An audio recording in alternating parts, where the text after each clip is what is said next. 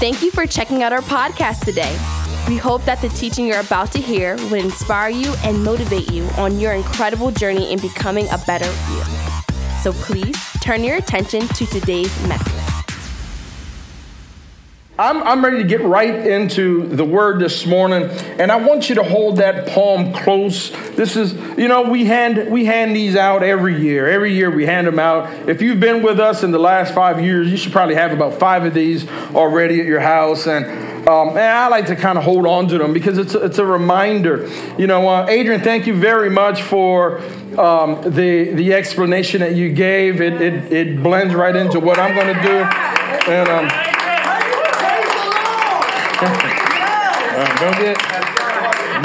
don't get too excited. Too excited.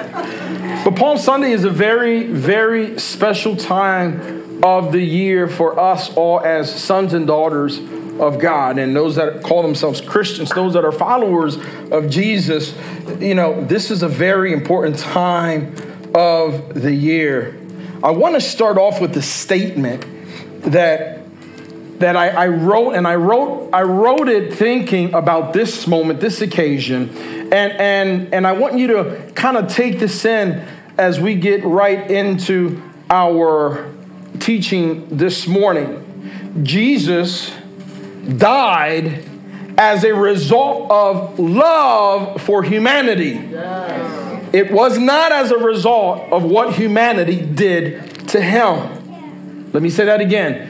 Jesus died as a result of love for humanity, and he did not die as a result of what humanity did to him. Are you listening? Yes. Jesus was not a victim. Tell somebody, Jesus was not a victim. Jesus was not a victim. Eddie God, Jesus was not a victim. Jesus was not a victim. Jesus was not a victim. Jesus was not another casualty. Jesus was a redeemer. Jesus was a rescuer. Jesus is a deliverer. And Jesus is a true emancipator. What he did in love, he did for love, and he did because of love. And I want to establish this because there are times that if we're not careful, we change the narrative of what Palm Sunday, Good Friday, and Resurrection Sunday, called Easter as well, that we can change the narrative. John chapter 10, verse 17 and 18, I want you to read this with me, and I don't want you to forget this. Jesus said these words. Who said these words? Jesus said, I lay down my life so that I may take it again. No one. Again. No one. Again. No one. Again. No one. No one has taken it away from me. No one has taken it away from me. But I lay it down on my own initiative. The next, I have authority to lay it down, and I have authority to take it up again. And then he dropped the mic and he walked away. Are you listening to that? Yes. Jesus said these words about what was about to happen. Now, I say this so that we can reflect on how he loved us instead of when and who put Jesus to death. And it seems like more and more this time of the year, there is such a focus on who put him to death and when he died and how he died. And we forget about the very most important part of it all. We ignore that Jesus knew that this was going to happen to him. He knew how it was going to happen, and he knew whom would do this. Jesus was neither surprised nor shell-shocked. This not catch him off guard. Amen. Amen, Skylar. Praise the Lord. That's the Pentecostal there. That's yeah. Her parents are Baptist. She's Pentecostal. But listen, Jesus was never surprised that this would happen to him. Yet Jesus never alters nor circumvents the things that were going to happen. Jesus never ran away from the course of his purpose and mission. This is not on the screen, this verse, but I wanted to share this scripture with you. Out of John chapter 12, don't freak out in the back. Guys, don't freak out.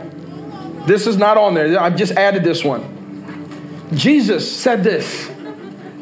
Jesus said this. Chapter 12, verse 27 of John. He said, now my soul is deeply troubled. Should I pray, Father, save me from this hour? That's a question he was asking his disciples. He says, but this is the reason that I have come. This is admirable. The people all around him are far more concerned with the excitement about being liberated from the Roman Empire and the Roman rule. They aren't thinking about eternal purposes as they were screaming and yelling out, Hosanna! They were not thinking about eternal purposes. They were thinking about their current circumstances. They were not chanting, Hosanna, Hosanna, blessed is he who comes in the name of the Lord, because they were thinking about God's love for their neighbors. But they were chanting, Hosanna, blessed is he who comes for my benefit and for my current circumstances. And please don't get all judgmental and condescending, because we do that today.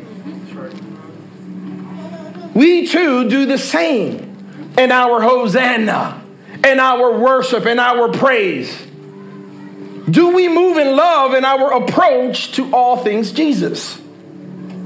Did I move in love for others coming here this morning? It's a question. Did I move in love for someone else as I was parking in the parking lot? Or was I just kind of thinking about how I'm going to get the best spot here? Did I move in love for someone else in the time that I arrived here? Coopers.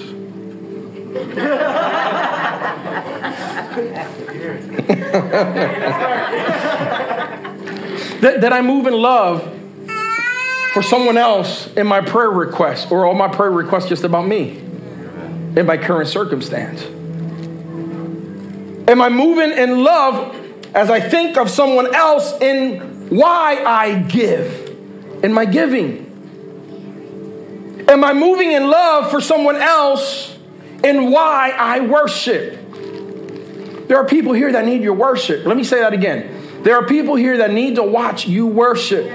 You encourage, you inspire, you set people ablaze when you lift up your hands and you worship in the midst of your circumstances. Someone else watches you and they go, if he could worship, if she could worship, then I should too. Amen. That's right. So, am I moving in love for someone else in the things that I say or that I post on social media? When you lift up your palm and you say, Hosanna, Hosanna, are you thinking in love for someone else, or are you moving in love for yourself? You know, when you're lifting Hosanna, we ought to be thinking about someone else. And this is very difficult at times, and I'm going to be very honest, and I'll be very transparent, because I too miss it. I often miss it. In fact, I miss it on the way here driving. I often chant Hosanna when I get here, but maybe with my driving, I don't think about someone else. And I'm guilty of that. It's what we've been taught along the years. But Jesus did not allow the joyous chants as everybody is chanting Hosanna. Come on, lift them up, lift them up, lift them up, lift them up, lift them up. As everybody is chanting to Jesus, Hosanna, Hosanna, Hosanna, the King, Hosanna, the King. His eyes were fixed on Jerusalem because he had to fulfill the mission of paying a price for us all.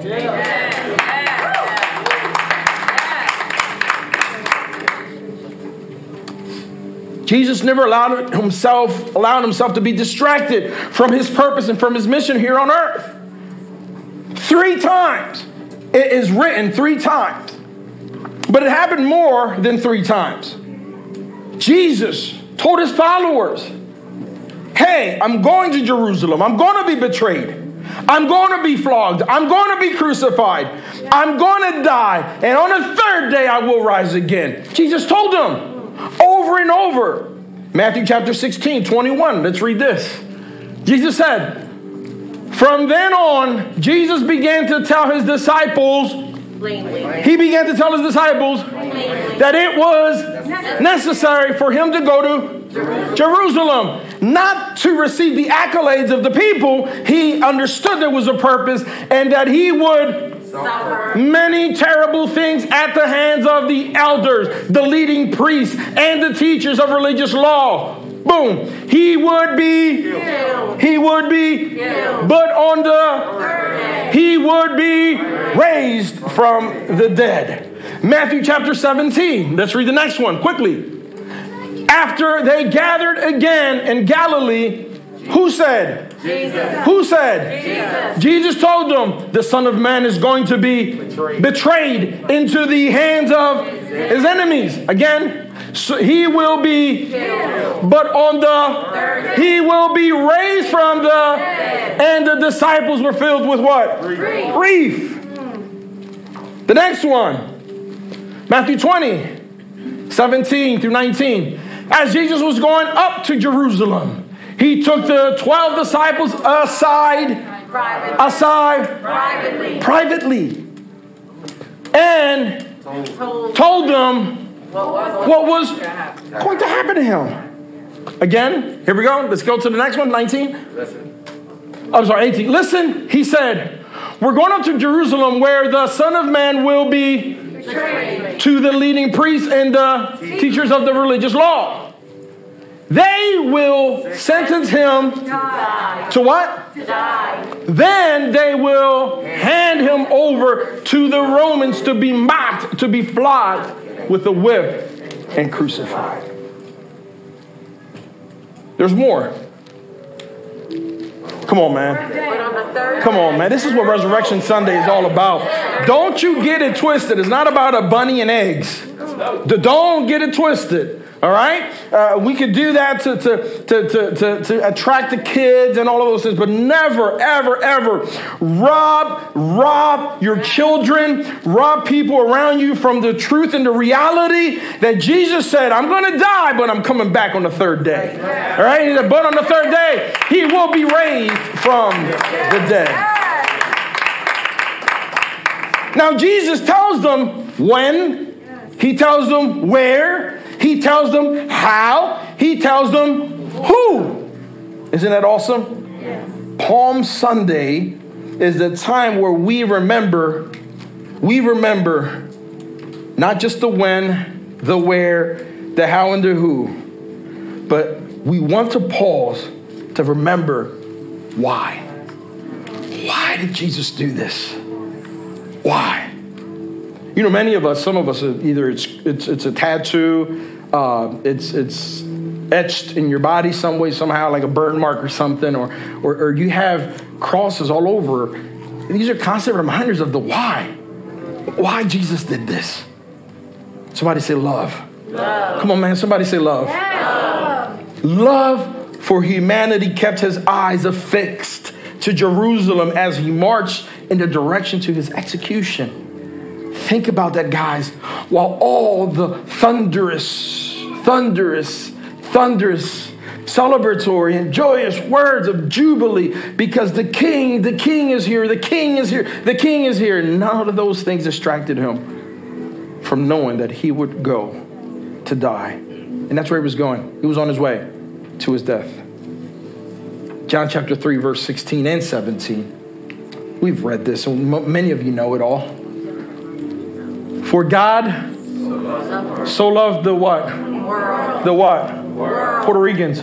World. Blacks. World. Whites. World. Mexicans. World. What did he love? World. So much that he gave his one and only. There's only one. There's only one and there's only one. That's it. One and only.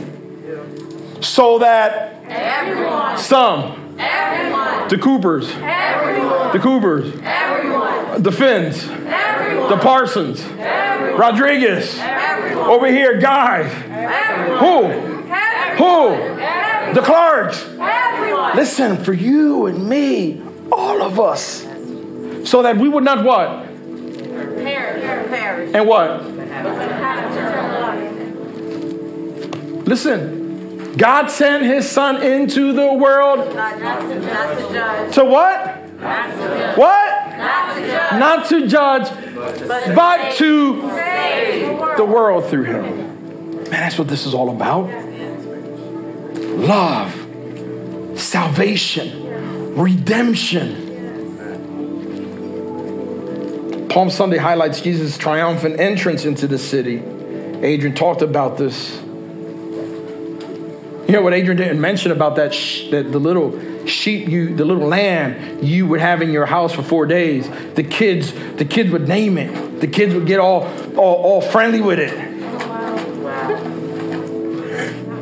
Only two have to deal with the reality that it'd be their meal. It'd be sacrificed. It'd be slaughtered.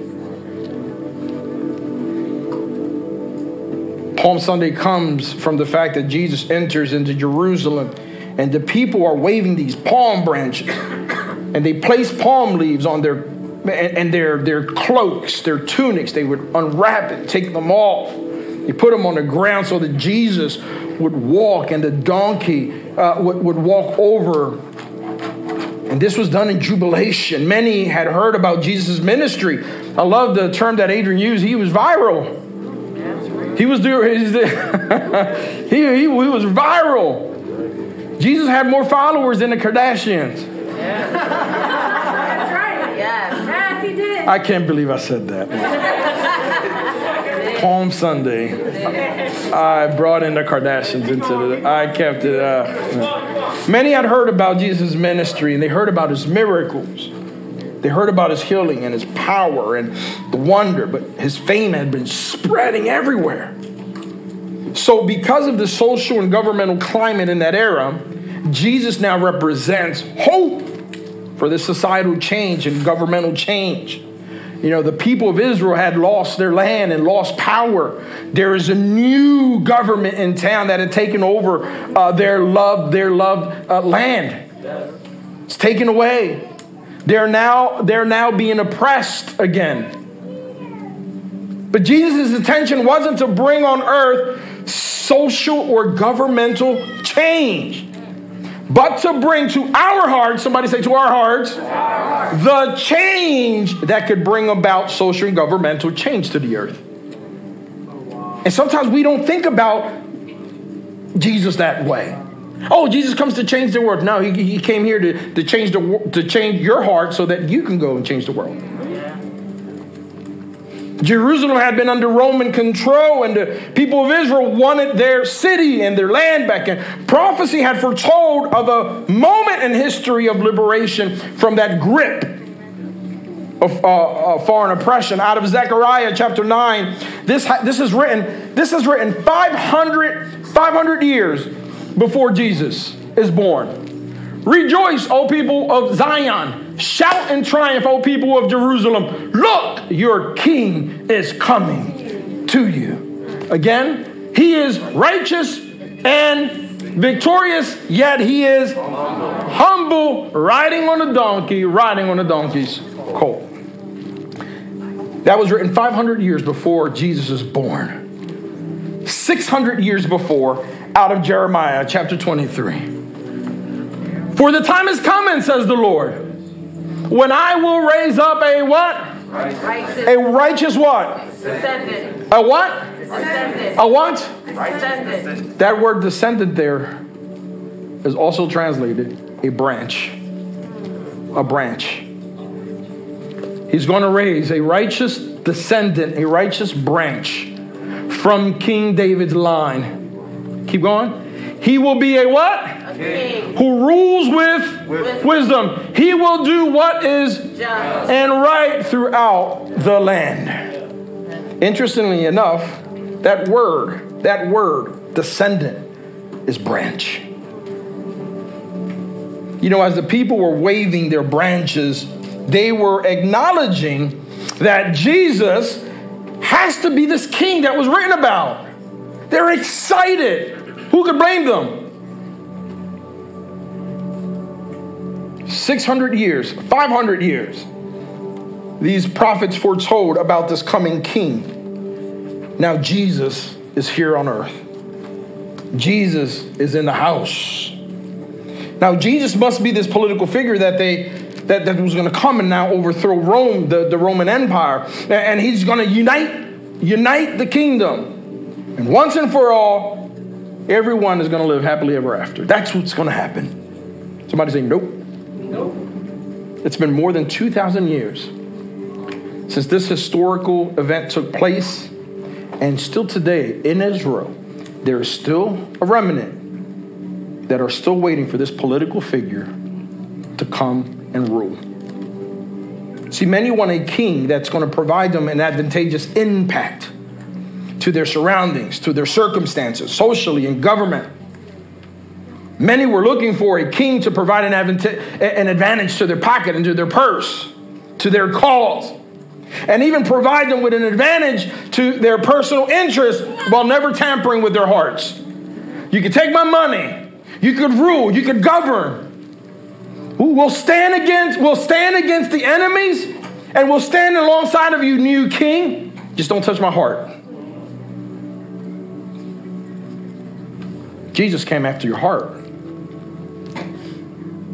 This Palm Sunday, I want us to pause. I want us to reflect on the fact that while all eyes were on this king, they believed it was going to bring social change in government and was going to change them. Jesus' eyes and his heart were planted on the direction of Jerusalem to get to that cross.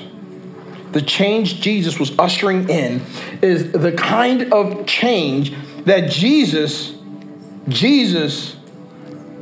would bring into our hearts by way of his kingdom. He'd be a king to a people where the heart would be the throne seat from where he would reign. You know that Jesus is a king and he sits in the throne of your heart, and that's how he guides and he leads in the kingdom. You know, we talk about the kingdom.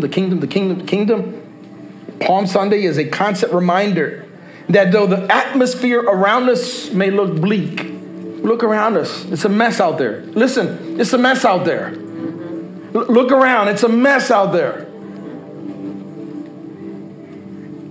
Our King has already made a way for us to reign victoriously with him in the midst of all of these circumstances.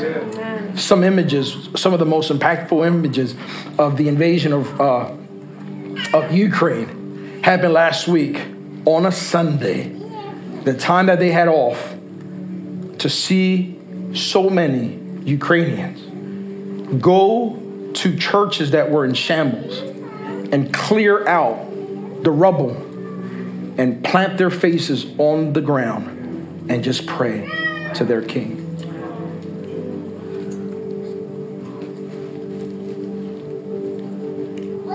Revelation chapter 3, verse 20.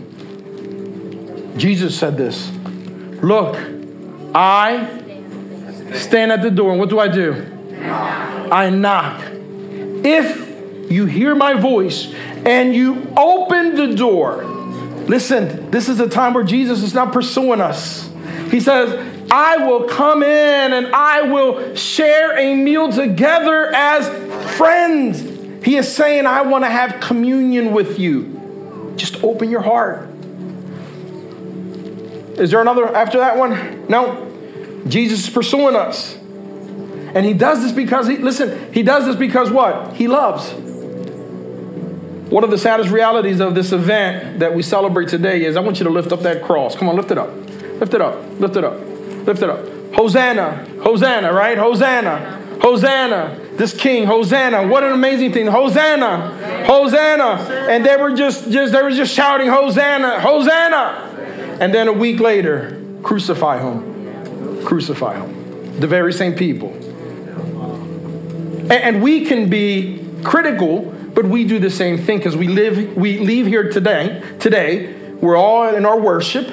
That is the heart. We're all in worship, but then come Monday, we're also doing the same. And the way we treat others, the way we treat our family, the way we treat our spouses, the way we treat our children, the way we treat others. We say Hosanna in church on Sunday, and then we crucify Jesus right back on Monday. And then we do it on Tuesday. We do it all the way until we get back to church, and then we pick up again. Hosanna, Hosanna, Hosanna.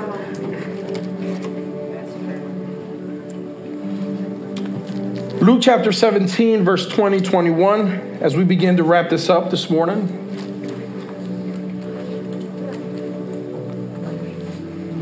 Jesus has been asked about the kingdom. He's being asked about the kingdom.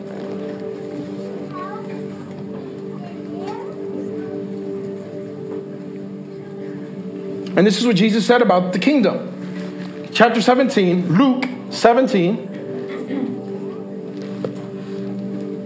The Pharisees asked Jesus, when will the kingdom of God come? I want you to stand to your feet. Jesus replied and he said, the kingdom of God can't be detected by visible signs. What did he say? You won't be able to say, whoop, Here it is. or whoop, over there. For the kingdom of God is what? Already. Is what? Already. Is what? Already. Is what? Already among you. Where is the kingdom? Among you. Where is the kingdom? Among you. I want you to look to your neighbor. Among you. Among you. Among you. My question to you this morning is, and for those that are watching us online, I want you to close your eyes. Is Jesus your king? And as you're holding this palm, symbolically, as you're holding this, if he is your king, is he the king of circumstances or is he the king of your heart? Are you waving a branch on Sunday and on Monday through Saturday, you're waving a fist? Are you screaming Hosanna as you move in love, not for yourself or your circumstances, but in your love for someone else? I want you to join the worship team as we sing this song. Come on, guys. Thank you again for checking out our podcast. If you would like to find information about who we are or how to donate so that we can keep doing what we're doing, please check us out at www.scarletnote.org. See you next time.